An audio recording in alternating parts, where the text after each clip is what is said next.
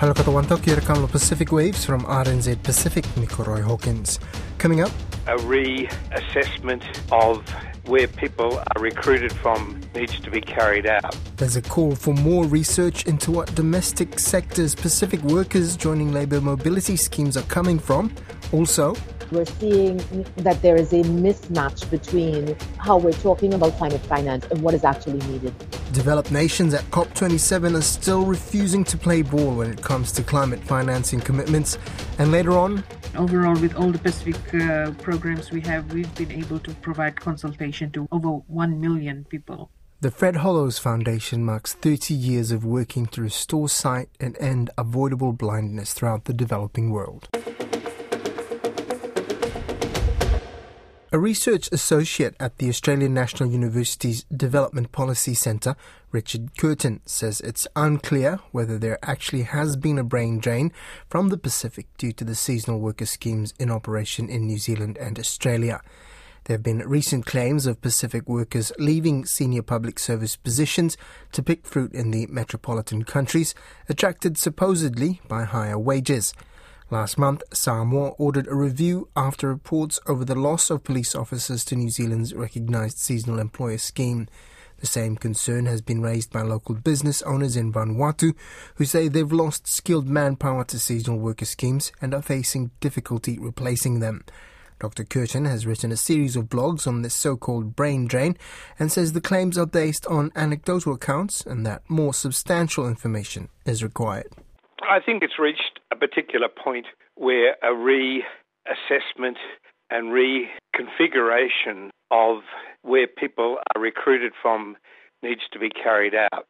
I recently was in Vanuatu and was in discussion there with people concerned about a number of the narrowness of the recruitment patterns, and my recommendation was that there is a need for the sending government to call Australian and New Zealand employers to a meeting and for both sides to put on the table their concerns about what the current state of play is.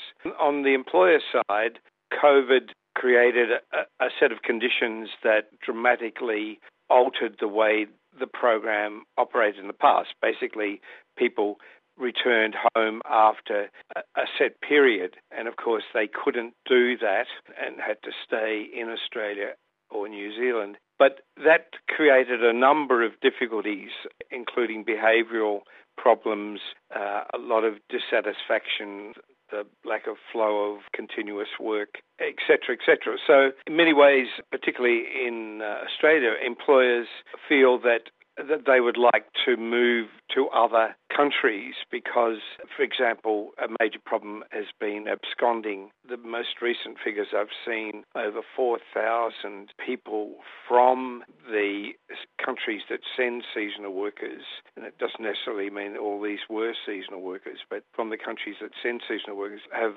obtained bridging visas. So there are a lot of concerns on the part of employers and, of course, concerns on the part of the sending countries in terms of the narrowness of the benefits that I've just talked about. So the whole arrangement needs to be reconfigured if they're going to keep coming from the countries they have been coming, which are, in fact, very small countries compared to other countries that are eligible. Of course, we've got Papua New Guinea with a population of 10 million, which completely overshadows every other country in the region. Then we've got Timor-Leste, in Australia's case, is eligible for seasonal work, but is not in New Zealand's case. And then we've got Fiji and Solomon Islands. So there is a lot of interest in moving to other countries, but there is, even in the existing sending countries, potential for workers that are in remote areas to be recruited that haven't had a chance to take up the work. If we just for a moment look at the smallest of those three main ones you've mentioned earlier, Vanuatu, Samoa and Tonga. If we look at Tonga, what percentage of the population is currently working in Australia and New Zealand? We have looked at this.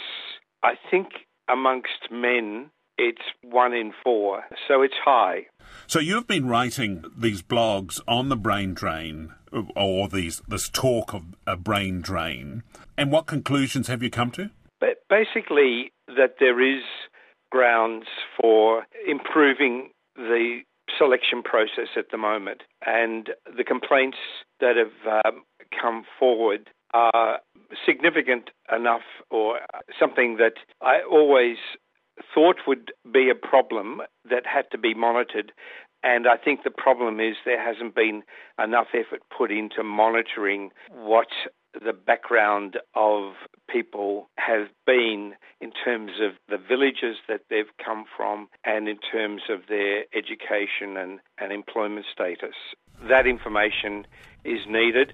May I say also, in relation to the Pacific Access category and the Samoan quota, I think I would recommend that the New Zealand government collect information on the existing occupations of those people who are accepted for permanent residency, as a way of giving the sending countries a better understanding of what the impact. That's a very significant number of people, particularly in the case of Samoa, who are leaving each year. As you know, it's up to 1,100. And that in itself would most likely attract people from a different socio-economic background, in other words, the more educated, because of the offer of permanent residency. And that flow needs to be better monitored so that the sending countries can work out how they respond. We've done an analysis of the ratio of people that apply for the positions, and we've found that Samoa has the largest per population, the largest number of people applying for those positions. So there's a huge demand for them. Are you suggesting that quota is perhaps destructive? I'm just saying that more information is needed. You know, when they're talking about the seasonal worker program being the source of people leaving their paid public service jobs, I would suspect that it's more likely to be the Samoan quota. Climate funding discussions at COP27 continue to be a thorny issue, antagonizing developing nations late into the final week of the UN climate meeting in Egypt. Negotiation fatigue is creeping in for small island nations, with a lack of support from developed nations to come to an agreement on compensating vulnerable countries for climate-fueled disasters. RNZ Pacific reporter Rachel Nath spoke with the Net Zero Ambassador for the United Nations Framework Convention on Climate Change, Raquel Mosese, beginning by asking her about some of the challenges Pacific delegates were facing in the negotiating rooms. I think for us, you know, if there's anything that we want people to understand, is that the issue of climate finance is really nuanced. And we're seeing that there is a mismatch between how we're talking about climate finance and what is actually needed. I think that we need to get to far more specificity around the kind of money that especially Pacific Islanders and other small island developing states and Caribbean islands require. We need a lot of grant funding, a lot of catalytic capital that can help us to prepare projects and take advantage of the enormous amount of investment that is available in the private market. And so we need to understand that there's a lot of unlocking of capacity that needs to take place. We also need a sustainable way forward with loss and damage. And so even if this fund is created, how is it funded? How easily is it accessed? We cannot wait another 6 years to get it capitalized. You know, it's something that we need action on this right now. And luckily, island nations are taking advantage of different, whether it's the International Law of the Sea or the International Court of Justice, to try and get some kind of action. And then finally, it is that we have a lot of solutions. I mean, the Caribbean has a lot of solutions in terms of measuring vulnerability and mapping the path forward to becoming climate resilient. And we want to see more of those kinds of things being highlighted. We so often only hear of solutions from the global north. And I think that that's deeply unfortunate. we need to also highlight the triumphs of the Caribbean and the Pacific, and I want to hear more about that. Right. So is the language around funding 100 billion commitments not enough? Leading to, again, that understanding the nuances of what's required, because if we keep talking about the 100 billion and we're not specific about what does that 100 billion entail, then I think that we are likely to continue to find a mismatch where the capital markets are talking about we have money, but there are no projects, and the projects are talking about we don't have any money for these projects. The reality is that there are different kinds of money that we require, and we need more blended finance, we need more philanthropic money, we need more grant-based funding, and that will help us to unlock the capacity of the private capital markets. And would you say there is still hope to see the outcomes that the Pacific and the Caribbean have been lobbying for in this past 2 weeks? Yes, I've heard some rumblings of momentum, and I think while it's not going to be complete until it's all over, I'm really, really hopeful. We've had some, and I can't specifically say who, but we've had some surprising allies in calling for specific action on loss and damage. So that's promising.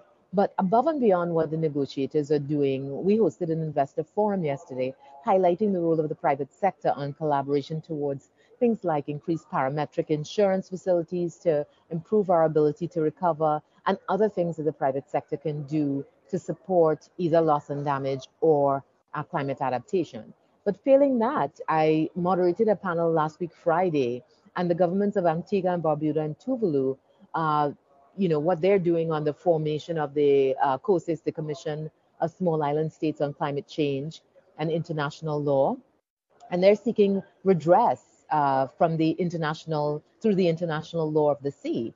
And the government of Vanuatu is seeking an advisory opinion from the International Court of Justice. So I think what I like about where we are is that there is pressure from all sides. We're not necessarily going to just sit by idly and wait to see what the negotiators come up with. We are hopeful that they come up with something meaningful and useful, but at the same time, action is taking place in the private sector, and action is taking place at the government level outside of the negotiation room. Finally, how can the Pacific and the Caribbean work together to push through the common agenda? Definitely. I mean, again, things like what the government of Vanuatu is doing, and the collaboration between Antigua and Barbuda and Tuvalu and other Caribbean and other nations joining them. We're seeing that small island states, big ocean states have so much in common in terms of things like how we pursue blue carbon, and what are the options available to us to prevent erosion. And so there are lots of points of collaboration. We're even seeing entrepreneurship collaboration between the Pacific and the Caribbean. And we expect to see, especially through convenings like this, those kinds of collaborations to increase. I would say half of the events that I've participated in have been Pacific events, and maybe the other half Caribbean events. So we see the need to collaborate. We understand the similarities that we share, and we also understand that while we are small in terms of population size and in terms of the size of our islands, we have strength in numbers. There are many of us having a very similar experience, and by working together, we can get more progress. The Fred Hollows Foundation is this week celebrating 30 years of working to restore sight to the needlessly blind and vision impaired, and striving to end avoidable blindness throughout the developing world. Huey legend Professor Fred Hollows had a vision of a world where no one is needlessly blind or vision impaired.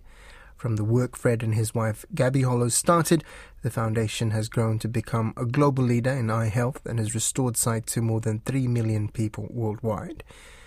Shortly after the establishment of the Fred Hollows Foundation in 1992, the New Zealand Foundation was created, initially as a fundraising branch to support the global organisation.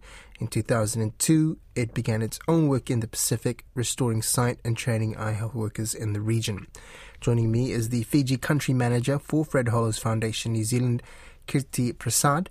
Bula, and welcome on Pacific Waves. Starting with Fiji, tell us about the Foundation's work in the country. So I'm with Fiji alone. Well, just brief background on what the Fiji program does is that we train doctors and nurses from the Pacific region at the Pacific Eye Institute, and we also provide with eye care services not only at the main eye clinic but also out on outreaches. At the moment in Fiji, I can only if we see into 2021. There were about 13,000 plus consultations, and we performed over 263 sight-saving surgeries. And also we do diabetes clinics. So in 2021, we did about 481 diabetes laser treatments, and we also do a dispensing of classes. But in addition to that, our outreach programs, we're 3,000 plus. Why I'm quoting 2021 is because in 2022 we were unable to provide all the services due to COVID restrictions. But overall, Pacific Eye Institute, since Fred Hollows started operating there, we have been able to train about 367 ophthalmic eye care workforce. And overall, with all the Pacific programs we have, we've been able to provide consultation to over 1 million people. Huge achievements there, and as you mark the 30th anniversary of Fred Hollows, where is the work heading? What's I guess emerging from the pandemic as well? What are the things you're looking at as you look at the road ahead now? I think there's a huge backlog now. There was a backlog previously, but due to COVID-19 restrictions and, when human resources were used to address COVID, the eye care services was not as much as we wanted it to be. So there is currently a huge backlog, and going forward, we are trying to clear what was left behind, but also what new eye care diseases that are coming up. With the lockdown, we have seen an increase in number of diabetes retinopathy cases because people were at home and, unable to move around a lot and exercise. So we do see increase in diabetes retinopathy cases in our clinics. What other conditions are common in the Pacific with eyesight and that you're dealing with? So the three most common conditions or the causes of visual impairment or blindness is diabetes retinopathy, cataract, and refractive error. Now, so with the work that you're doing, if people want to get involved and help, how can people get involved and be part of the great work that the foundation and you guys are doing across the region? In the Pacific, we all know that resources are quite hard. And other disciplines are given priority. And like Fred Hollows says, the humanity of a country will be determined by the extent to which it helps countries less fortunate than itself. And we've been quite grateful for the contribution that New Zealanders have been making towards the foundation. And from the foundation, we've been able to provide eye care services and, restore sight to at least 81,000 people. So continuing that work and getting assistance in terms of funding really helps us. So if people want to get involved, they can go through the Fred Hollows Foundation New Zealand website, which is hollows.org.nz, and you can be directed on how you can assist us in the Pacific. Thank you so much for your time. Enjoy the anniversary celebrations and all the best with the ongoing work. Thank you so much, Karoi. Naka. Mode.